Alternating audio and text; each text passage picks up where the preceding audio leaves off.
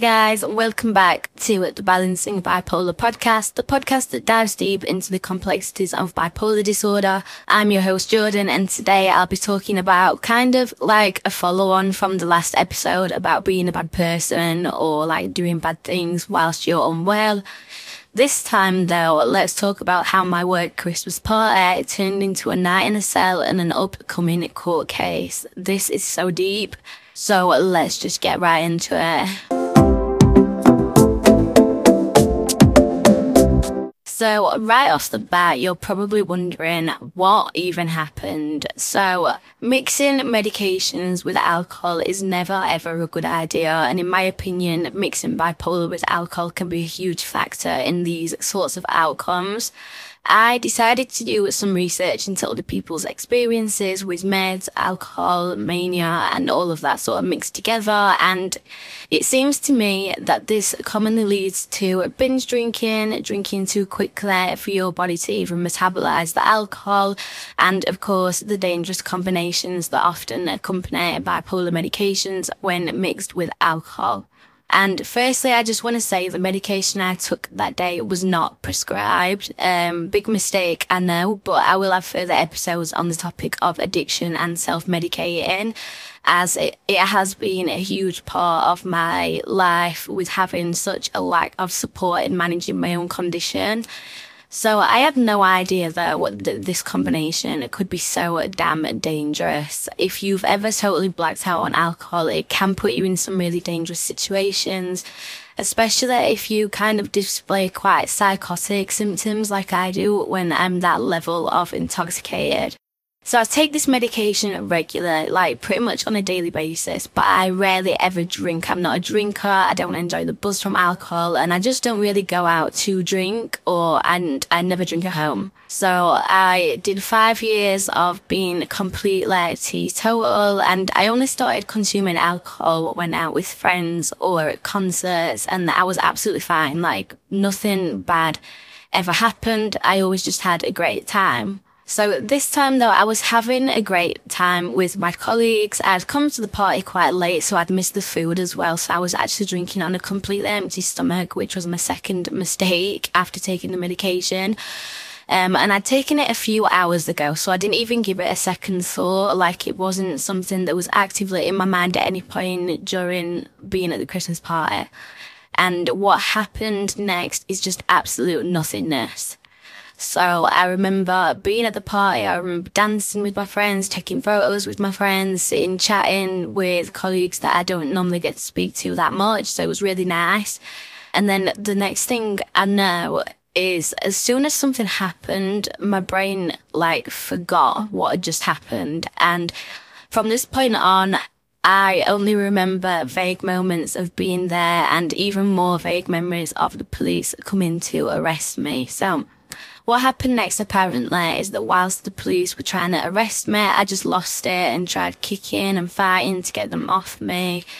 After a horrible manic episode in 2017 where I got sectioned, it was so traumatizing that the police said that they would break my door down and tase me if I didn't leave my house. Of course, they could not section me in my own house under a section 136, so they had to get me out the house to do that. And I do believe that this trauma probably has added to such a severe reaction to being restrained.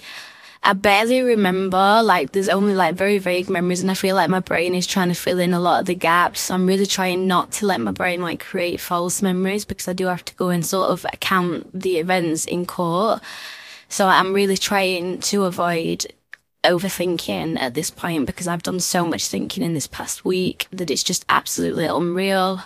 And I also think that the psychotic symptoms when I'm drunk like this do come from the fact that every action I make or anything I say is instantly forgotten and just wiped from my mind, which leads to such severe confusion and erratic behaviour and thoughts. There is actually a video of me, and I'm very upset and distressed, and I'm talking about my ex-partner who was not even there. I said that he was lying. Like, I'm looking at that and it's just not making sense. You know, I'm just talking absolute babble and it doesn't make sense. And, you know, he wasn't even there, so why would I be talking about him? It's all just very like, it's all very strange when you can't remember anything that you've done or said or anything that's happened.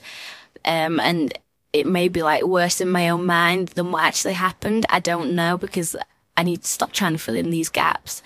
And okay, so this only happens when I'm depressed.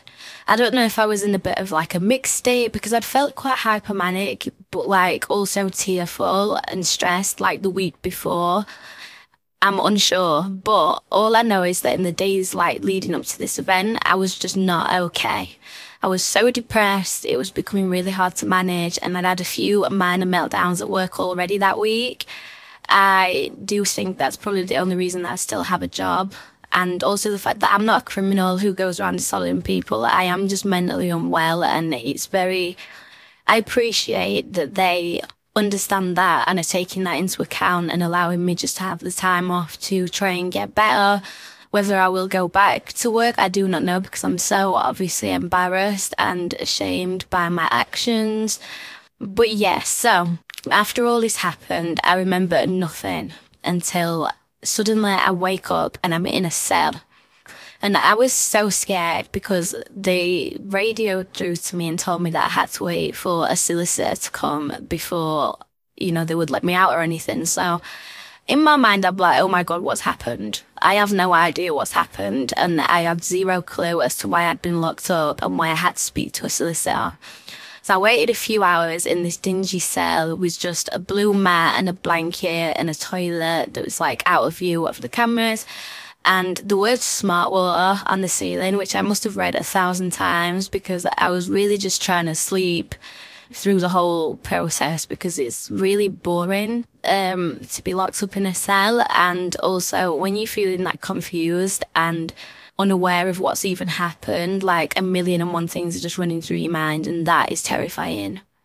Anyway, I finally met with the solicitor who explained what had happened and showed me the body cam footage from the police. Can barely even remember what he showed me because I was still so groggy and so out of it. So I had to have a police interview, so they came to interview me and I had to respond no comment to every single question. Now, I wanted so badly to try and explain and rationalise my behaviour, but my solicitor advised that I would probably just get myself into more trouble if I did that, so I couldn't.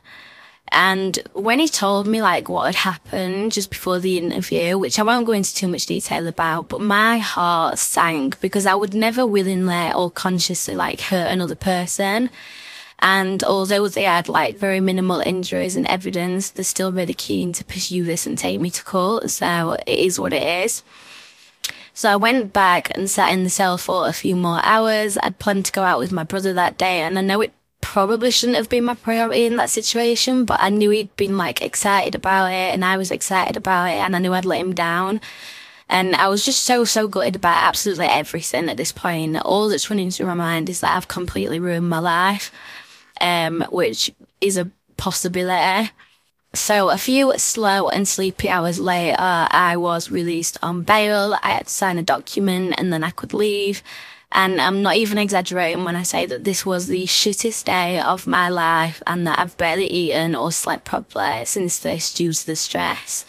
Because I was already struggling, I was already depressed, and this has just become an extra factor in how terrible I feel. And if I get convicted, I could potentially go to prison or get a fine. But the thing is though, like this one time that I mixed medications and alcohol, it could literally ruin my whole future. Now, I know that all this shouldn't have happened and that I am ultimately responsible for my actions. Even if I was intoxicated and totally out of my mind, I have to remember that I'm not some terrible person and this wouldn't have happened if I'd have been well and if I'd have been able to access treatment. So, and it's quite frustrating that I've had to sort of medicate myself and try and keep myself balanced all these years. Like, it is really frustrating, especially when it leads to us getting in trouble or ending up in hospital. Like, the risks of mixing medication with alcohol outweigh the benefits completely, and I would not recommend it to anyone. So please don't do it and stay safe. So So what can we take away from this? Honestly, from this experience, I just hope it deters anyone from drinking on their medication. I've read so many stories of people getting into car accidents, ending up in jail or hospital, and ending up in strangers' houses with no memory of how they got there. This can have terrible and real life-changing consequences. So alcohol in general is the most easily accessible drug and is so normalised in society, making it extremely easy to overindulge.